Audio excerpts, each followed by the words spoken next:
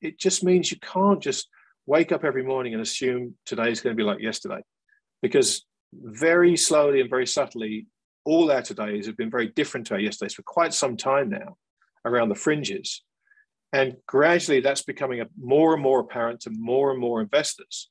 And they're doing something with their capital. They're making decisions, they're making adjustments, they're making changes to their portfolio. And eventually, the fact that today is constantly different to yesterday dawns on enough people that you get this sudden shift and everybody tries to get on the other side of the boat. And that's the thing you want to avoid. You want to make those decisions before that kind of that occurs to the majority of investors.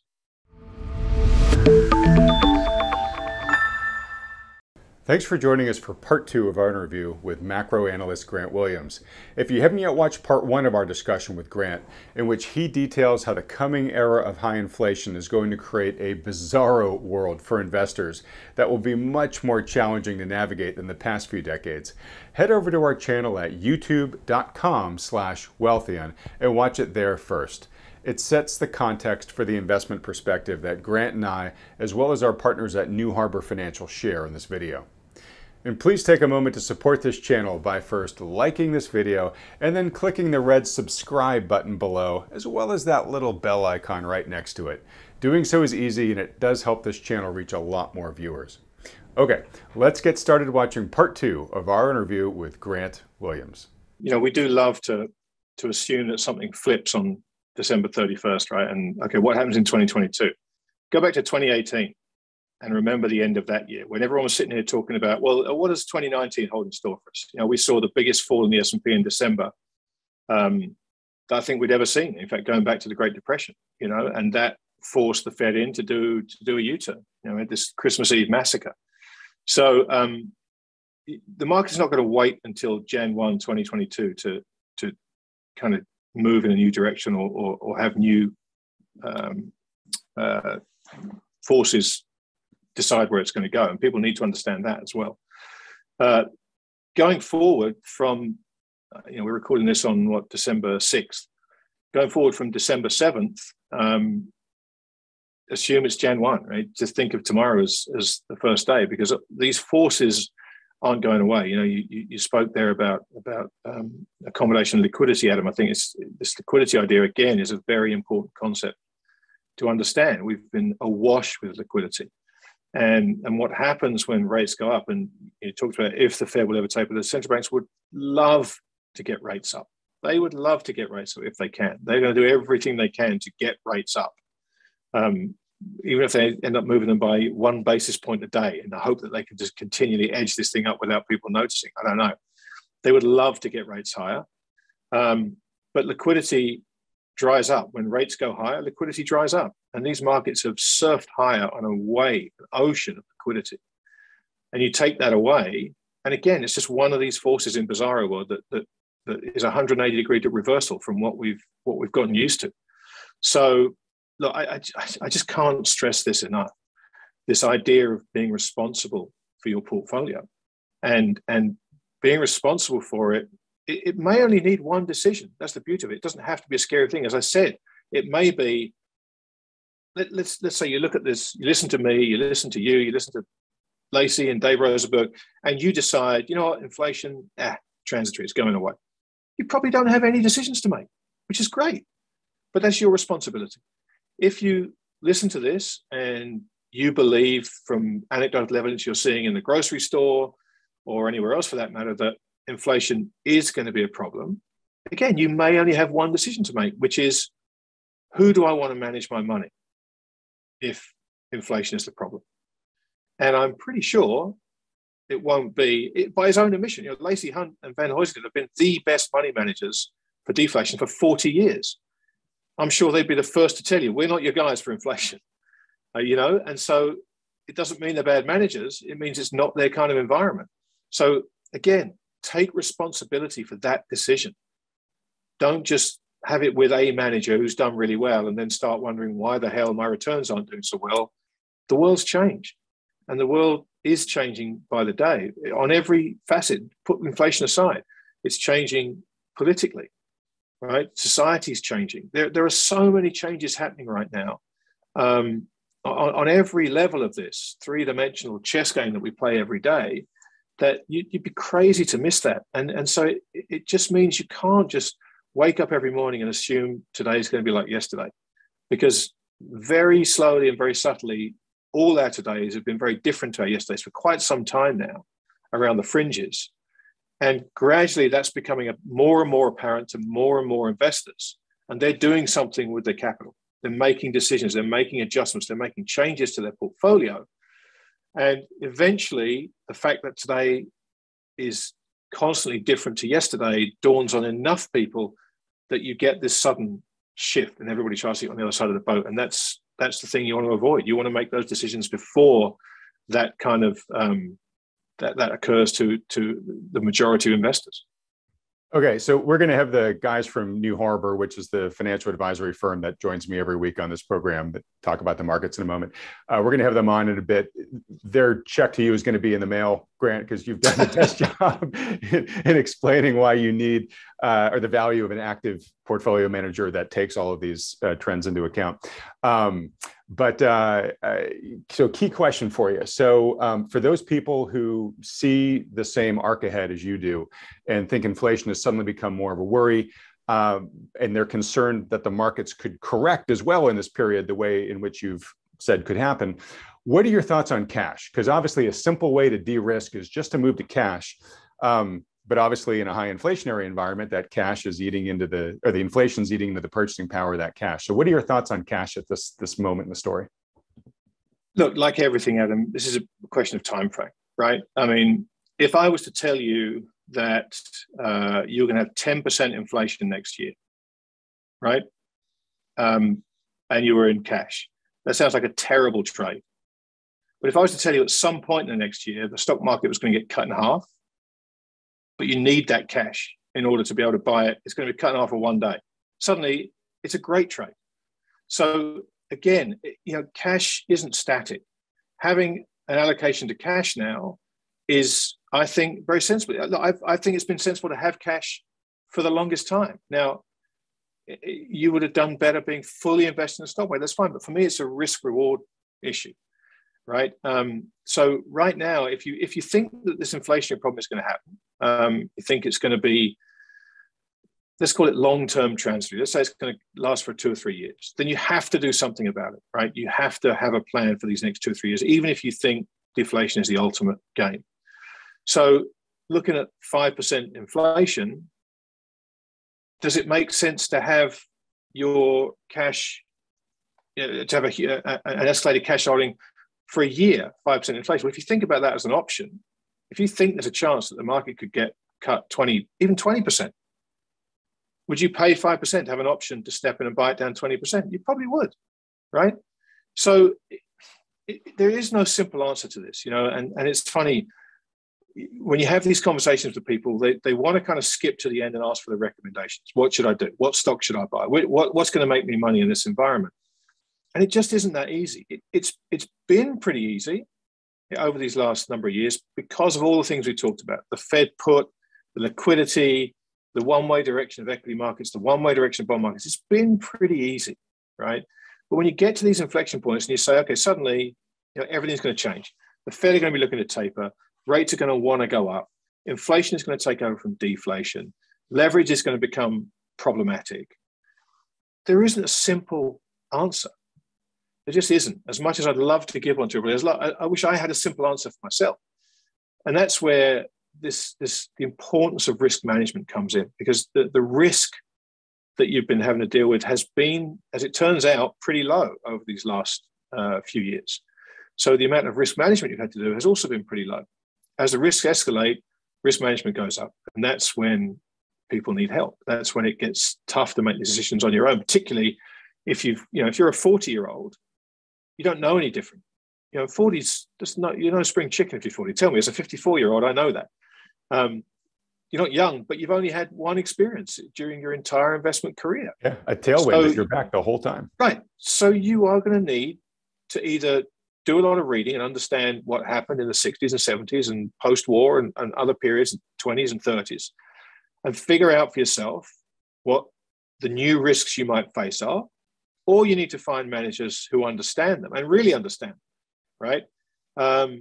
And you don't just pick a manager. You talk to them and you ask them to explain to you what happened, what are the risks we're facing. It's so important, and yet people want the soundbite. People want okay, so I understand the last hour. What stock should I buy? And I'm afraid we're beyond that point. We're beyond that point where I can tell you to buy Apple calls or, sell Tesla puts, or it's just not that simple anymore.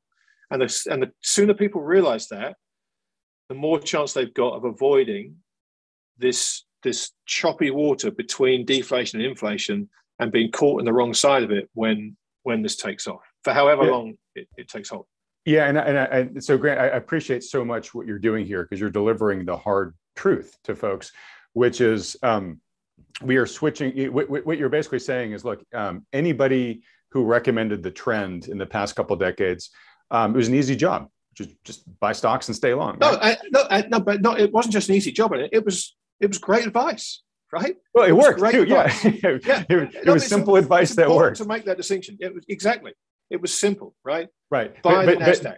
But I think the important flip side of that is it created a complacency in the system that this is just going to last forever, right? And what you're saying is entering a new era, and really what you're saying, what's going forward, it's most important going forward now is a framework. Right, you're going to need a way to navigate all these different cross currents of bizarro world. There isn't a trend to just say, just get behind this and you're going to be fine. Right, you need a framework that basically lets you make intelligent decisions here, which again is why the right kind of advisor makes so much sense. All right, so that said, we do have a lot of people watching this that are trying to say, great, this all makes sense. I just want to make sure.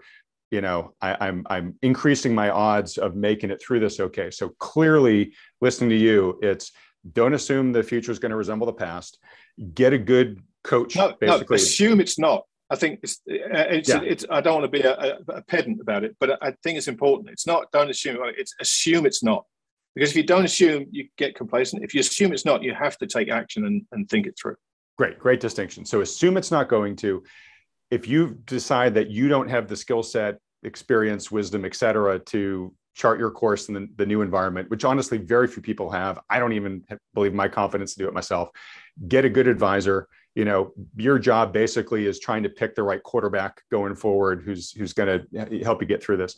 That said, there are likely going to be, we talked about maybe a shift from high flying growth, speculative stocks, maybe going back more towards income plays, et cetera. There are going to be some areas that probably should be better suited for this bizarre world you're talking about. And I want to dial into one or two of them just to get your feedback. So if you look, hard assets, especially the company, so commodities should do well in an inflationary regime. Hard assets should appreciate better, or at least protect purchasing power. And then the companies that produce them, mine them, whatever, that can generate cash flows seem to be a good place to look at. You mentioned miners being one of the few fairly valued places right now. I've had guys on recently talking about the gold and silver mining companies themselves. That industry looks better positioned for the type of future you're talking about than I think it's ever been, given how that industry has sort of cleaned itself up and what's happened with the underlying commodities themselves. Thoughts on hard assets and the companies that produce them? Do you share my sentiment? Do you think it's different? Well, look, generally speaking, as I say, we go back to this bizarro world idea. Look for things that have been unloved in the last 10 years, and you don't have to look much further than commodities right now.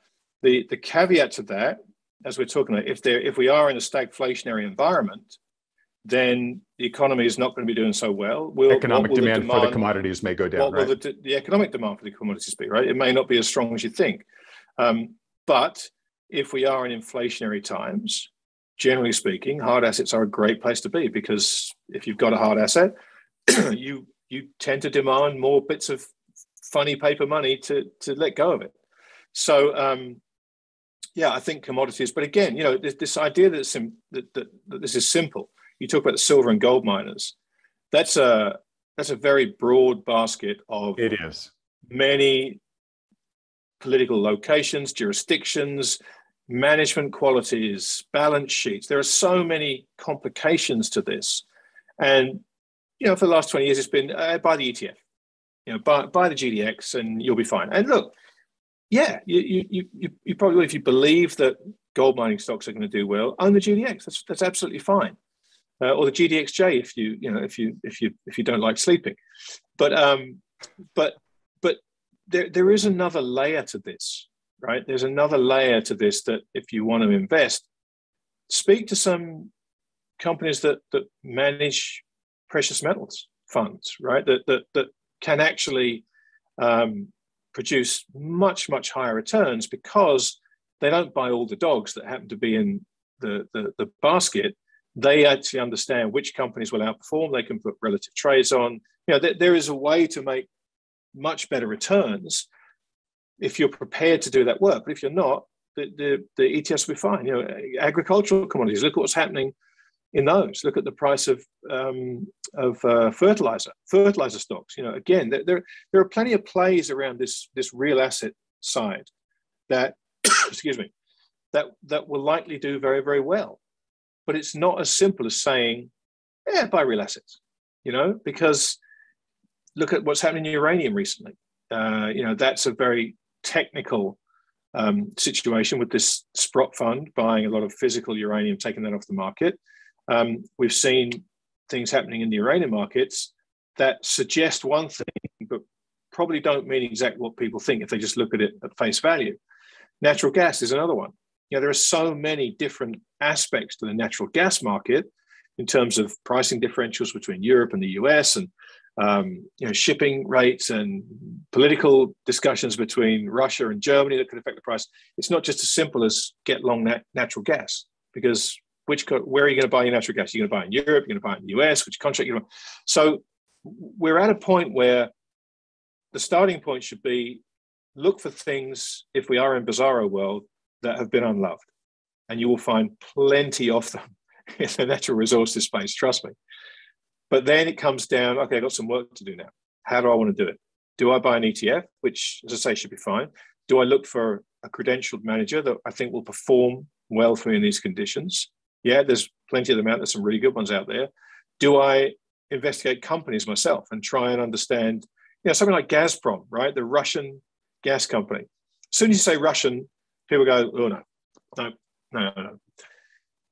I'm not even going to tell people anything about Gazprom, because it would be more interesting for them to go and look at the valuation of Gazprom. Look at what you're buying if you buy a share in Gazprom.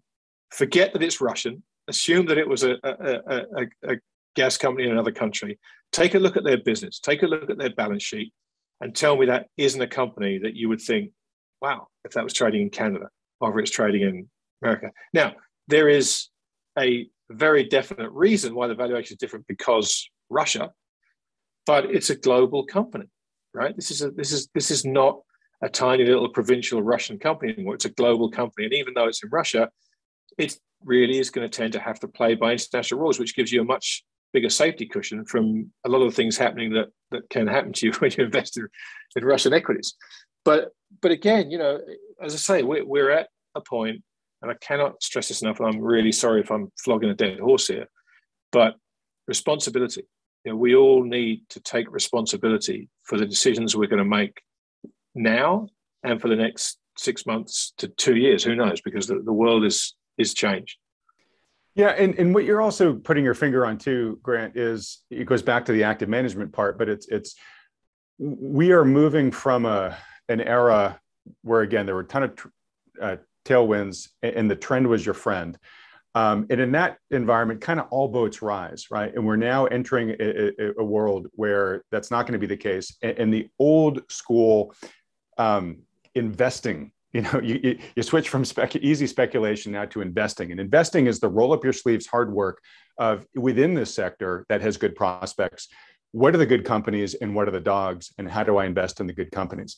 And that takes work, right? And I think investors have really fallen out of practice in that because you haven't really had to do the work. So no matter what company you bought in the sector, they all kind of did okay. So, it's an element of what you're talking about, but we're at the point where, sure, you can buy the ETF if you think the sector is going to benefit from, but the real returns are going to accrue to the people that are doing the hard work to actually try to find out, hey, is this a good company for the right reasons? And the Gazprom one is a great example, both of that, of just digging in and actually understanding the company itself, but also something else, which Jim Rickards was really harping on in a recent discussion I had with him, which is diversification. He said diversification in this new future is your friend. And it was really clear on not just diversifying asset classes, but diversifying risk exposure. And, adding a company like a Gazprom to your portfolio, it does give you some geopolitical diversification, right? And, Rick Rule, in listing through his top kind of, best performing miners that he thinks are going to perform the best in the long run, two of them are Russian companies. And kind of like you, he said, yeah, your immediate gut reaction is to dismiss them because they're Russian. But he said, I think these are actually the two best mining companies I know of.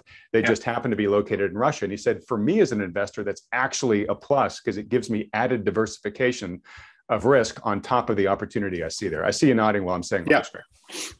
Yeah, no, absolutely right. And listen, if we are, as I suspect, in an environment where commodities are going to do well, you could do a lot worse than listen to Rick Rule. Let me tell you, that's one thing I guarantee you. Very good point. All right. Well, look, Grant, thank you for giving us so much of your time. I got a couple last questions I want to squeeze in. Let's consider this lightning round. You don't have to give long answers, just bing, bang, bong, but ones I want to make sure that I know the audience wanted me to ask you about. And I apologize because some of these could deserve an entire podcast on their own, but if I can just get your minute reaction to them, maybe. China. China right now has been in the process of changing its rules. And that is super interesting. The fact that the communist country out there is actually the one that's seems to be right now most comfortable with letting kind of the chips fall where they may, and taking a harder edge and kind of trying to clean up the excesses that have been going on inside its economy. That also puts the world at risk, though. We have the potential of contagion from big potential failures going on there, like with the Evergrandes of the world. When you look towards the future, what role do you see China playing in terms of how things fall out? Adam, you and me are mates, and you want to throw China into the lightning. I know, seriously? But people would be totally on my case if I didn't ask you about it. Come on. I'm not ducking it. There is no quick answer to China. There's no quick soundbite answer to China, because that will get you in a lot of trouble. On the net side, is it going to be a destabilizing factor, or do you think a factor for order? But this is my point. Both, right? It's going to be both. It's not just going to be one stable, bad actor, good actor. It's not. I mean, look at what it's done in the last 5 years, right? It's been good. It's been bad. It's been stabilizing effect. It's been once Trump got into power, it became the enemy. Yeah, the saber rattling China. Totally unfair question. Totally. How about this? How concerned are you, just on a threat level, of contagion from what's going on there right now inside of its real estate market, which is the largest asset market in the world? No, it's a potential threat. There is no two ways about it. Do I know enough to tell you what that threat level is? Of course I don't. I mean, there are people who spend their entire careers studying distressed debt in China that couldn't tell you what the threat level is for contagion. We just don't know. But assuming that it doesn't matter, that the biggest property developer in China with $250 billion of debt is going to default, assuming that doesn't matter is, I think, a dangerous assumption. Past that, we can argue all day long about whether it might have contagion outside China. It very well could do. But look, I can't handicap that for you, I'm afraid. Okay, no worries. And I've got two layup questions for you, but I got one other completely unreasonable one in the time frame we have. Cryptos. Save that for last. Cryptos. Do you have one? Man, you are killing me. You're saving China and crypto for the lightning round. This is awesome. Okay. All right, crypto. Is that the question? Just crypto? Just crypto. Just React. Yeah. Look, crypto is a subject that I'm fascinated by.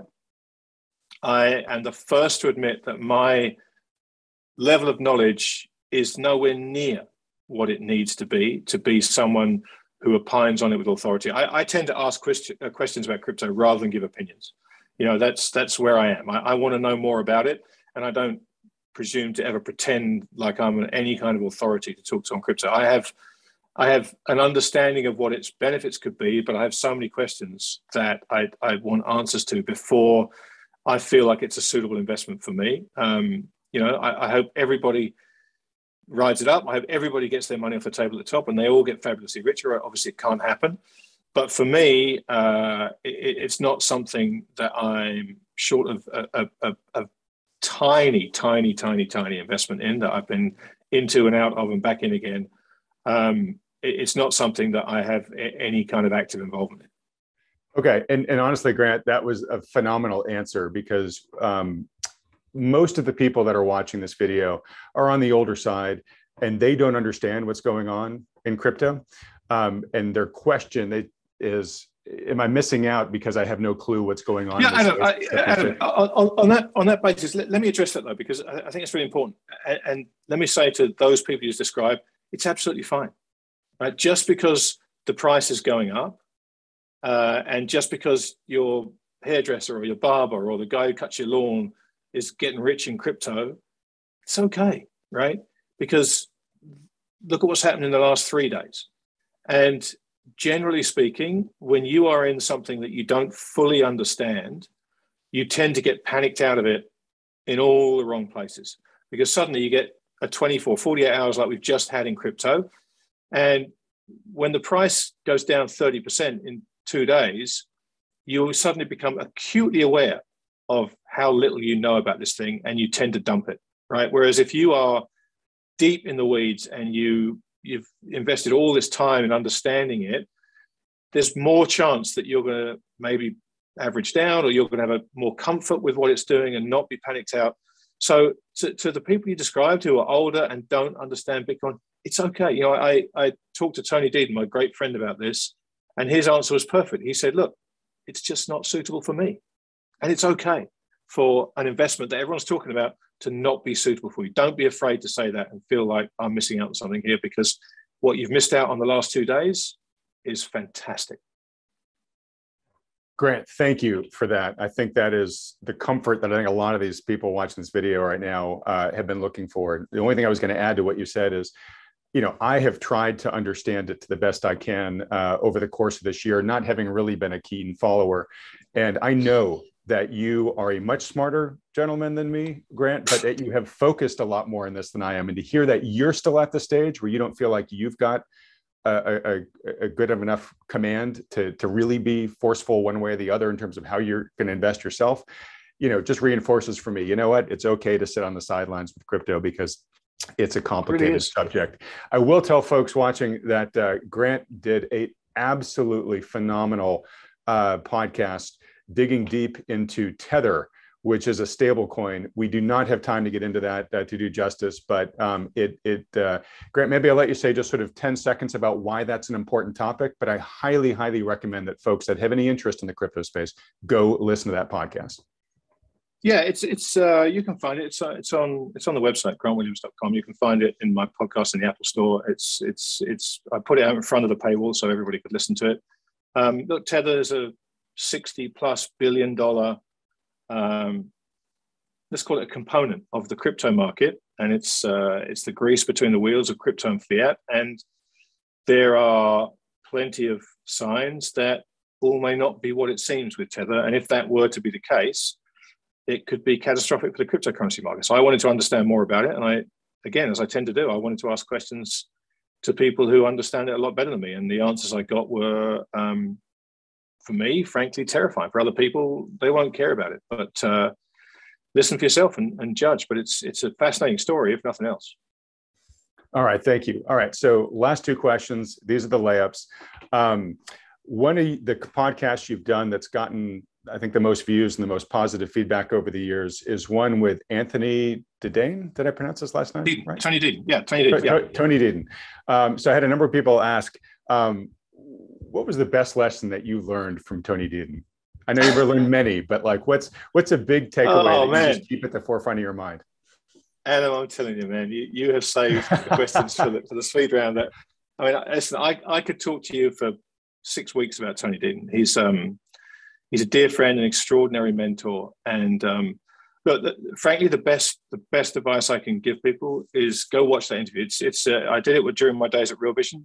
You'll find it on YouTube if you search my name and Tony's, Tony or Anthony. I think it's Deden. It's a 2.5-hour conversation, and that can be daunting to a lot of people. You don't have to watch it in one go. But I think if you sit and listen to Tony, the good news is for that 2.5 hours, he probably speaks for 2 hours and 25 minutes of it, which is about the right ratio. And you will learn lessons of your own. That the greatest things that Tony's taught me have come not only from that interview, but the many hours and days that I've spent in his company talking to him and listening to him. But in that 2.5-hour conversation, I promise you, there is enough wisdom in there from Tony to keep you going for a long, long time, and you'll understand exactly why people are asking about him and about what I learned from him, because he's a remarkable man. Great. Well, I really wanted to ask that question because folks, Grant is a big mentor of mine, and I'm always looking to see who are the mentors that are influencing the thinking of my mentors. And so if you get a chance to go watch that interview with Tony, you absolutely should. Last question for you, Grant. Geez, I hope this is a layup, which is you're a big music fan. You're a big Beatles fan. I know you just watched the Peter Jackson Get Back docuseries on the filming of the Let It Be album. Reaction to it? You know what? I have very deliberately watched the first part, and every day since I finished it, I've stopped myself watching the second part because I just want this to go on forever. The first part was 2 odd hours, and during that time there were periods where nothing happened, and I loved every single second of sitting there as a fly on the wall. And I think Peter Jackson's done us all a remarkable favor, just being so generous with the time he allotted to this piece. He said he was thinking about doing an 18-hour director's cut, and I pray that he does. But the chance to watch real genius at work at the height of their powers was something. Honestly, I found it breathtaking. I mean, I'm a huge Beatles fan. I grew up listening to them, and in many ways they were my introduction to music. But to watch them write songs together and develop songs together and how they interacted, it was a magical experience for me. I say I watched one piece, I've stopped myself every day watching the second piece because I said I was going to leave it a week between each one. It's wonderful. I cannot recommend it highly enough. If you don't enjoy it, you've got no soul. There's nothing I can say on top of that. So we'll just let that stand where it is. Grant, thank you so much, buddy. Phenomenal discussion. Thank you so much for giving us so much time of yourself here. I am sure a lot of our viewers were already quite familiar with you, but I'm sure there's also some, this might be their first exposure to you. Where can folks go if they want to learn more about you and follow your work? Thanks. So, look, 2 places. Twitter, at TTMYGH, and that's the acronym for my letter, Things That Make You Go Home, which I've been writing for 10 years. The rest of it you can find on the website, grant-williams.com. There's the podcasts are all on there. My monthly letter, Things That Make You Go Home, and my newly launched Gold tier, which has video interviews along the lines of the one we talked about with Tony. But Adam, I think the best thing for me to do, I wrote a letter, I think it was back in October or maybe September, called The Winds of Change, which took on this inflation deflation debate. So if anybody watching it wants to read that, and I quote liberally from Lacey Hunt about deflation and Russell Napier about inflation. And I think given the amount of time we spent talking about this, I think that would make a lot of sense for people to read that and get a broader sense of not just what I think about it, but what some of the luminaries that we discussed think about it too. So I'll send you that, and people can download that and have a read of it. Awesome. Thanks, Grant. So Grant, when I'm editing this, I will put up the URLs there to your Twitter handle, to your website. Folks, sure. I cannot emphasize enough that if you aren't already listening to Grant in his podcasts or watching his premium videos, you should definitely subscribe for those. For the piece that Grant just generously mentioned that he'll share with us all here, you can go download that right now at wealthyon.com/Grant. Grant, Can't thank you enough. I know I've been keeping you away from your granddaughter, and Jesus, you do not look old enough to be a grandpa yet, my friend. But I will let her get her grandpa back. Thank you so much for taking so much time for us, especially when it's later in the day your time. Hey, always a pleasure, Adam. Always good to talk to you, and hopefully we can do it in person soon. Thanks, buddy. All right. Now we're at the time of the program where we talk to the lead partners at New Harbor Financial, the financial advisors officially endorsed by Wealthion, and get their reaction to what Grant just said. John, why don't we start with you since you were out last week? What do you think about what Grant had to say? Yeah, thanks, Adam. Good to be back with you. Grant's always a wealth of perspective and information. Another fabulous guest you brought on, Adam. A lot of great takeaways there. He I think rightfully has emphasized that we're likely in a paradigm shift here from really 40 years of disinflation to even a short but bursting period of inflation, even if the disinflation trend returns at some point. And that phase change, even if it's relatively short in the grand scheme of things, will likely unleash all kinds of havoc in markets and really for the nuts and bolts takeaway for your viewers and our clients, really I think speaks to the reality that many of the strategies and approaches that have thrived with the tailwinds of lower interest rates and deflation at our backs are likely going to get turned on their heads and be exactly the kind of things that falter in a massive way. And for example, one of the biggest themes of the last several decades has been the adoption of passive investing. Just plow all your money into a passive index fund and let the market take you higher. That works great in theory, but there is flaws in its own design. So for example, if you look at the S&P 500 performance, I think over the last 6 months, I think 5 stocks in that whole sea of 500 stocks have attributed to something like 70 or 80% of the gains in the index. And the average stock has actually faltered. And what happens is these very few stocks can carry an index higher, but when those stocks start to falter under the weight of their own extreme valuations, the exact opposite can happen in reverse. The parabolic gains that go up on the upside can become parabolic down moves on the downside. So one of his comments there is that the likely near-term future is really going to reward strategies that are different, and frankly, investment managers that actually have hands-on skills to undertake those strategies. And nothing about what he said and nothing about our approach, for example, is a shrink wrap solution, but rather the systems and the discipline to actually paddle through waters that are going to be constantly changing and not, just tailwinds at one's back. That was kind of one of the big takeaways I wanted to kind of highlight.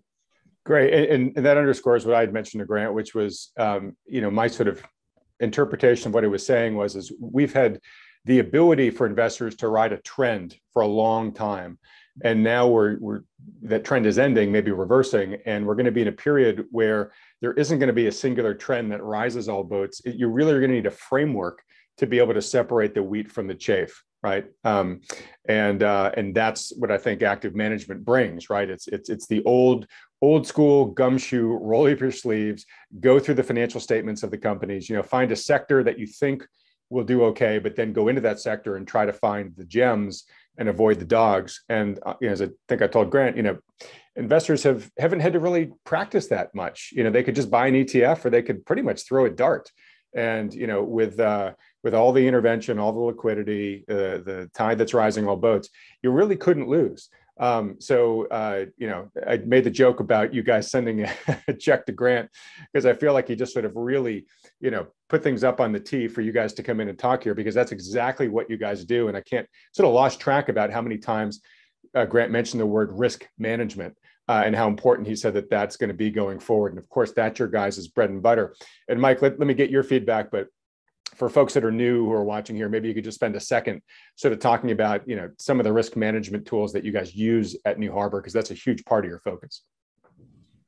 Yeah, we've been talking a long time about how high we think the risks are in the current market environment. The risks are exceedingly high. The valuations are by many different angles and statistically reliable metrics. They're far beyond any other time in history, well beyond 1929, beyond 1999 and the tech bubble, certainly quite a bit beyond, far beyond the 2008 high of that housing bubble.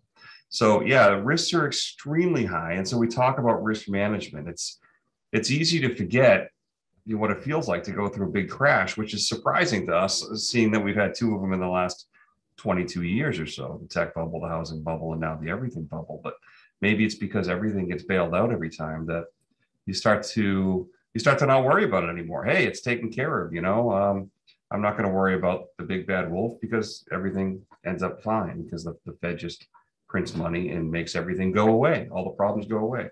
So we talk a lot about risk management. There's a few different ways to do it. I won't take up too much time and go into all the details. We've got some other talks that we've done on hedging and whatnot about that. But the number one thing to do really is to just get somewhat out of the market. Don't stay passively invested. It's worked great for 10, I should say maybe 12 plus years, passively invested in the market. So the first thing to do is to think about selling some. Consider moving to cash. Don't be afraid that cash pays 0%. It holds value because it gives you the option or the choice to do something different. As we've said here many times before, consider getting equities down to 1/3 or less, maybe 30% or less, and hold some cash. You can also use options to hedge. And we'd be happy to talk anyone through how to do that if they don't know how to do it. But we use a lot of options for hedging purposes, both selling covered calls and using puts. But the risk environment is incredibly high. Ironically, it's comes at a time where it feels like to many people that the risk has never been lower. So it's a particularly dangerous juncture of history.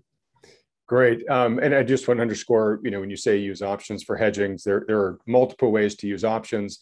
There are a lot of investors today that are using options as purely speculative tools and taking on an excessive amount of risk, at least in my opinion. That is not the way that the guys at New Harbor use them. They use them more defensively, like sort of buying insurance, the way that you would buy fire insurance on your house. Mike mentioned that there are a lot of tools that they use. We go into a lot of those in depth in this video here on how to hedge against a market correction. I'll put a link up to it right here.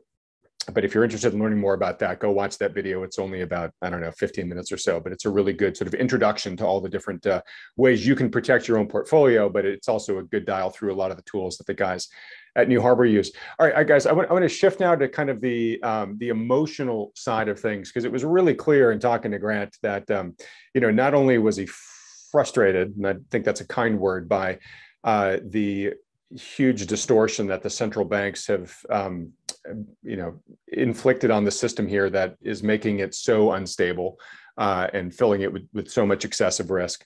But he also inferred that or implied that investors are having a really tough time right now because it has been so easy. And if you haven't fought the Fed, you've done quite well. You're probably sitting on a lot of nice gains over the years.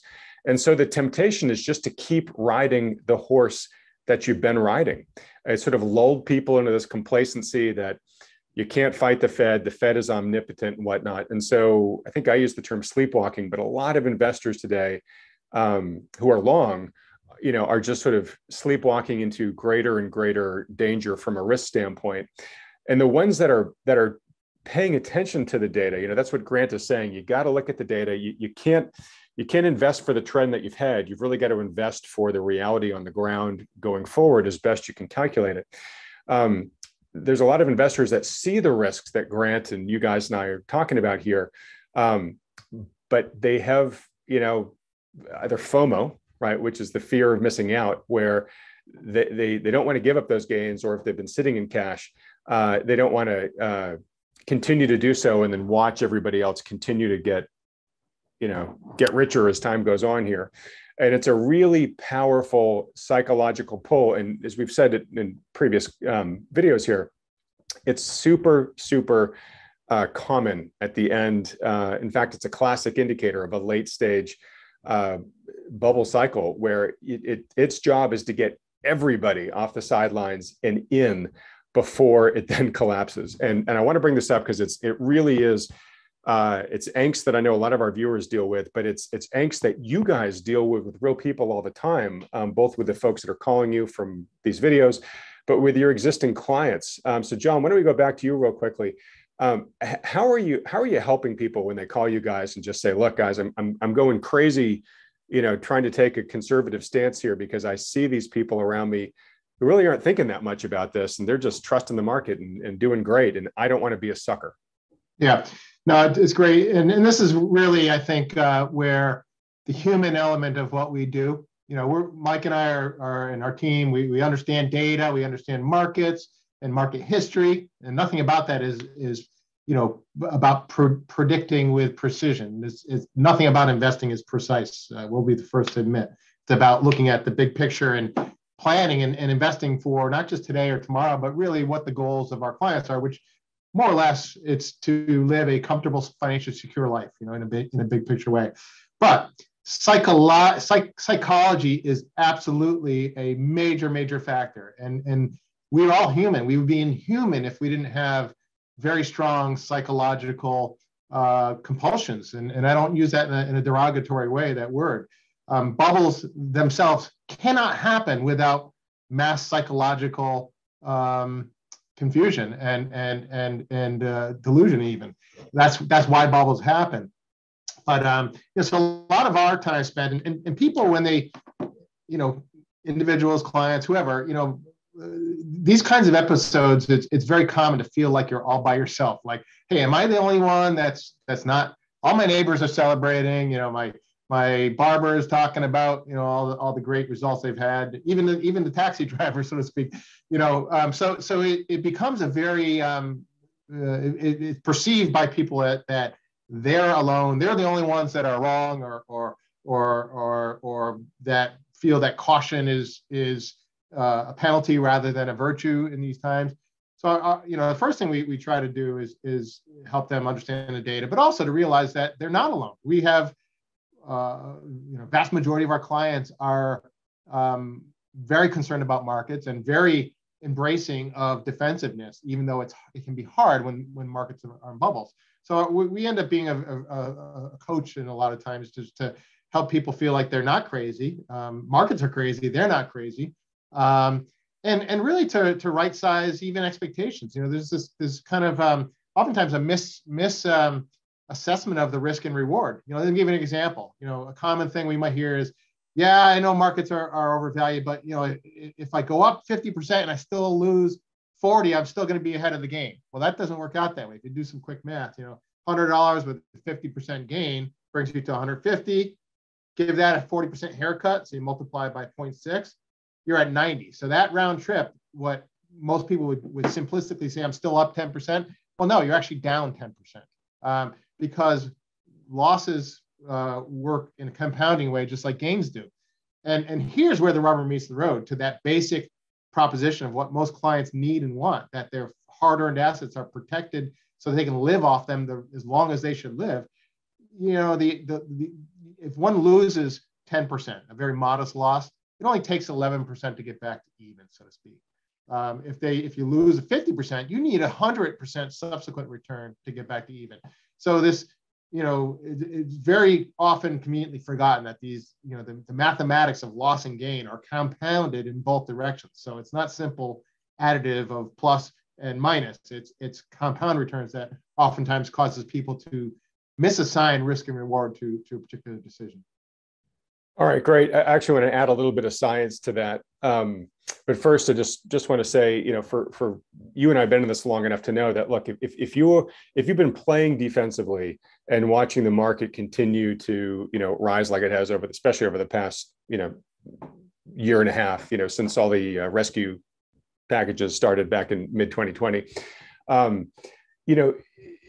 if you've been positioned defensively and watched everybody sort of ride that up, like, you're only human to be feeling this FOMO pull, right? So, I want folks to know, like, there's nothing wrong with you if you're wrestling with this emotion. We all are. Of course, what we're trying to do is just maximize people's long-term benefit, right? And John just went through some good math there. The other science that I want to add on to this is Daniel Kahneman is a Nobel award-winning behavioral economist, and he has developed an awful lot of sort of landmark theories in economics, but one's called prospect theory. And it basically provides the math underlying the psychology that we as humans, we experience the pain of a loss twice as much as we enjoy the benefit of a gain. And, market cycles flip between fear and greed. I'd say in general, we've been stuck on greed for a long time right now. And greed is what drives FOMO. Even though they call it fear of missing out, it's really the greed of wanting to get those juicy returns. But to your math, John, even if your portfolio, say, went up 50%, the joy you would have felt at being right then would have been more than, or twice as much bled away from you in that subsequent 40% correction. And it's what's sad about this. I've been in the investing game long enough to realize that this is very true. Like Kahneman's math is certainly borne out by our observations in the real world. And it's a lesson, sadly, that most investors really just don't learn except by experience. And I hate to say that, but that's a big part of what we're trying to do here, is trying to prevent as many people as possible from having to learn that lesson the hard way. When people, have good returns in their portfolios, yes, nice things accrue to them. But when bad things happen to their portfolios, and I know from our recent survey that a lot of the viewers of these videos, are older people. They've got families to care for, but they're, near the end, in the second half, at least, of their professional lives. They don't have a lot of time to rebuild from here.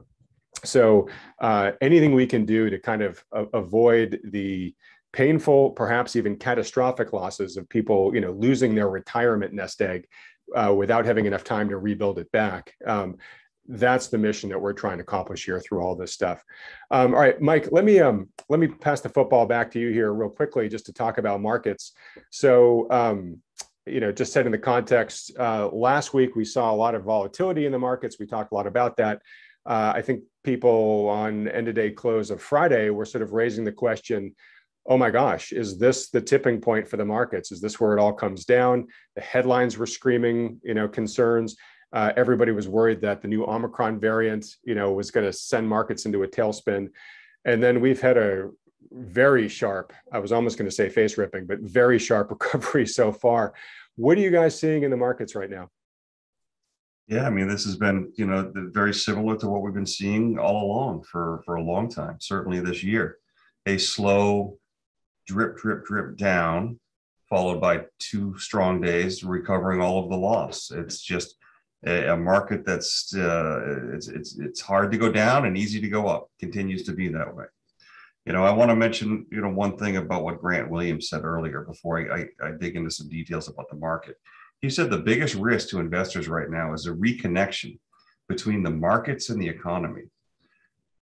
It doesn't sound like a market, really. I mean, it sounds like a kind of a contrived mechanism to force a certain outcome. And I think that's what we're seeing here, basically to force the notion of the sense that everything is okay. We've got a mountain of debt. The Fed is all in. Other central banks are all in. Just further to my risk discussion earlier, the biggest risk is that there's a reconnection, but it has always reconnected in the long term and always will. The timing is impossible. So what we're seeing in the market, just to dive into some particulars there, is increased volatility. We had, I think up through yesterday, there was 7 days in a row that had close to 700 Dow point swings between the high and the low, 7 in a row. And we're just 1%. I think it's 1% off the all-time high right now. So, a few other things. VIX, the volatility index, which is a measure of risk in the market, went from 20-ish to 30 on just a couple percent decline in the S&P. The S&P was down maybe 4%. The VIX hit 30. It's since pulled back pretty sharply to 22 or so. But the VIX is getting jumpy. No one's really noticing it quite yet. A couple other things. High yield bonds have gotten tagged pretty bad. High yield bonds have been trading near record low spreads relative to treasuries. It's basically a signal that there's not much worry in the market. High yield or junk bonds often move before the stock market. We've started to see these in the most recent pullback. They moved first, then the S&P came down 4% or so, not quite 5%. Both have since recovered, but not to their all-time high, certainly in the terms of stocks, but high yield bonds are actually further off their all-time high. So keep an eye on high yield bonds and interest rates on high yield bonds. We're looking at that too. Lastly, gold. Gold still remains in its consolidation, a triangle that we keep talking about, right around 1780. It made a couple downside moves out of that triangle. We thought it was a shakeout before the bullish breakout. There was a breakout 2 weeks ago, but unfortunately, we're right back into the triangle with this most recent pullback. With negative real rates across the globe, the technicals lining up for what is looking like another bullish triangle breakout at some point here, we like gold. You know, we can't say for sure when any of these things will happen, but it makes sense to have a core position in gold, maybe 5 to 10%, or even a little bit more of investable assets is what we recommend. Great. And certainly sounds like Grant agrees with you. He was saying, you know, commodities and the companies that produce them seem to be like one of the only bright spots in today's markets where you can find value that's not at crazy valuation multiples. Just to add on to your points there, Mike, about high yield rates and volatility. We've talked about on this program that when you see a reversal in a bull market, you're likely going to see weakness appear at the fringes first and then make their way in, right? So, you know, Apple stock, Google, those will probably be the last companies to falter here because they've been driving the markets, as you've said. So when we're looking at the periphery, like high yield junk, which for folks who don't know, that's sort of the riskiest, or high yield bonds, also called junk bonds. That's the riskiest debt that's out there. And as Mike said, you know, it's been trading almost as if it's as safe as U.S. Treasuries, which is insane. But now you're beginning to see those rates creep back up again, which is a sense, as Mike said, that people are beginning to get a little bit more worried about risk than they've been recently. Volatility, again, that's a measurement of risk. That's been jumpy, I think, to use your words, Mike. And then over the weekend, we had this massive sort of flash correction in the cryptocurrency space, which has recovered a little bit, but certainly not entirely. I think it's still the majority of the losses are still in place on almost every cryptocurrency across the board. And again, that's a space, it's a highly speculative sector. So that's where we would expect to see some of the cooling off to happen first before it approaches kind of the core assets. So we're keeping our eye on all this really closely. Is this an exception or is this the beginning of a trend? Too early to tell, but we'll be watching this very closely. Well, guys, that's all the time that we have time here for. Real quickly in wrapping up, folks, I want to remind you that Grant very kindly is willing to share his latest presentation with us, or his latest sort of deep dive report on the great inflation-deflation debate, which goes into a bit greater depth than he and I had a chance to. And he quotes a lot of great thinkers in there, like Russell Napier and Lacey Hunt and whatnot. You can get that right now for free by going to wealthion.com/grant. So make sure you do that right as this video ends in a minute. If you want to see who's coming on in the future, just follow me on Twitter at Menlo Bear. I also listen to any suggestions you guys have about which experts you'd like to see on this program in the future. We also do a little bit of music trivia sometimes at nights there, and John Hussman plays a lot. Stephanie Pomboy chimes in, and Grant, now you know he's a big Beatles fan. I'm hoping he's going to be making an appearance from time to time as well, so please join me there. If you just underscoring exactly what Grant was most concerned about, if you want to find an advisor who can be a good active manager of your portfolio, keeping in mind of all the factors here that Grant and I talked about, and then the folks at New Harbor here reinforced. If you don't already have a good one, Mike and John and their team at New Harbor are more than happy to give you a free consultation. Doesn't cost you anything. There's no commitment to work with them. They'll just review your personal financial situation, tell you what they think. You can either implement it yourself or you could maybe consider working with them. But if you're interested in that, stick around to the end of the video. It's coming up in just a couple seconds. We tell you how to schedule one of those consultations. It only takes you a couple seconds to do so. And then last, as always, if you enjoy these deep dive expert interviews, please help this channel attract even more viewers to these programs by clicking the like button and then subscribing to this channel and clicking that little bell icon right next to it. Thanks so much for watching. Mike and John, whatever happens next week, we'll be tracking it here together. Thanks for joining me this week, and everybody else, thanks for watching. Thank you, Adam. We'll see you soon. If you'd like to schedule a consultation with one of the financial advisors at New Harbor Financial, simply go to wealthion.com. These consultations are completely free and there are no strings attached. The good folks at New Harbor will simply answer any questions you have about your investment goals or your portfolio and give you their best advice given their latest market outlook. They're willing to do this because they care about protecting people's wealth, and because Wealthion has connected them with so many thoughtful investors just like you over the past decade. We started doing this because so many people have approached us in frustration, looking for a solution because they're feeling out of alignment or downright ridiculed by the standard financial advisors who have been managing their money. You know the type. The kind that just pushes all of your money into the market, scoffs at the idea of owning gold, and when you bring up concerns about the market's sky-high valuations, they say, "Don't worry, the market will always take care of you." For many of the reasons discussed in today's video, we think this is one of the most challenging and treacherous times in history for investing. We strongly believe that today's investors are best served working in partnership with a conscientious professional financial advisor who understands the risks in play. Now, we're agnostic which professional advisor you work with, as long as they're good. If you're already working with one, that's fantastic. Stick with them. But if you don't, or are having trouble finding one you respect or trust, then consider talking to John and Mike and the team at New Harbor. Now, for those about to ask, yes, there's a business relationship between Wealthion and New Harbor, which we've put in place to make sure everything is handled according to SEC regulations. All the details on this are clearly provided on the wealthion.com website. Also, it's important to note that New Harbor is able to work with U.S. citizens, green card holders, and those with existing assets in the USA. But for regulatory reasons, they aren't able to take on non-U.S. clients. All right, with all that said, if you'd like some insight and guidance on how to protect your wealth during this unprecedented time in the markets, go to wealthion.com to schedule your free consultation with the good folks at New Harbor. Thanks for watching.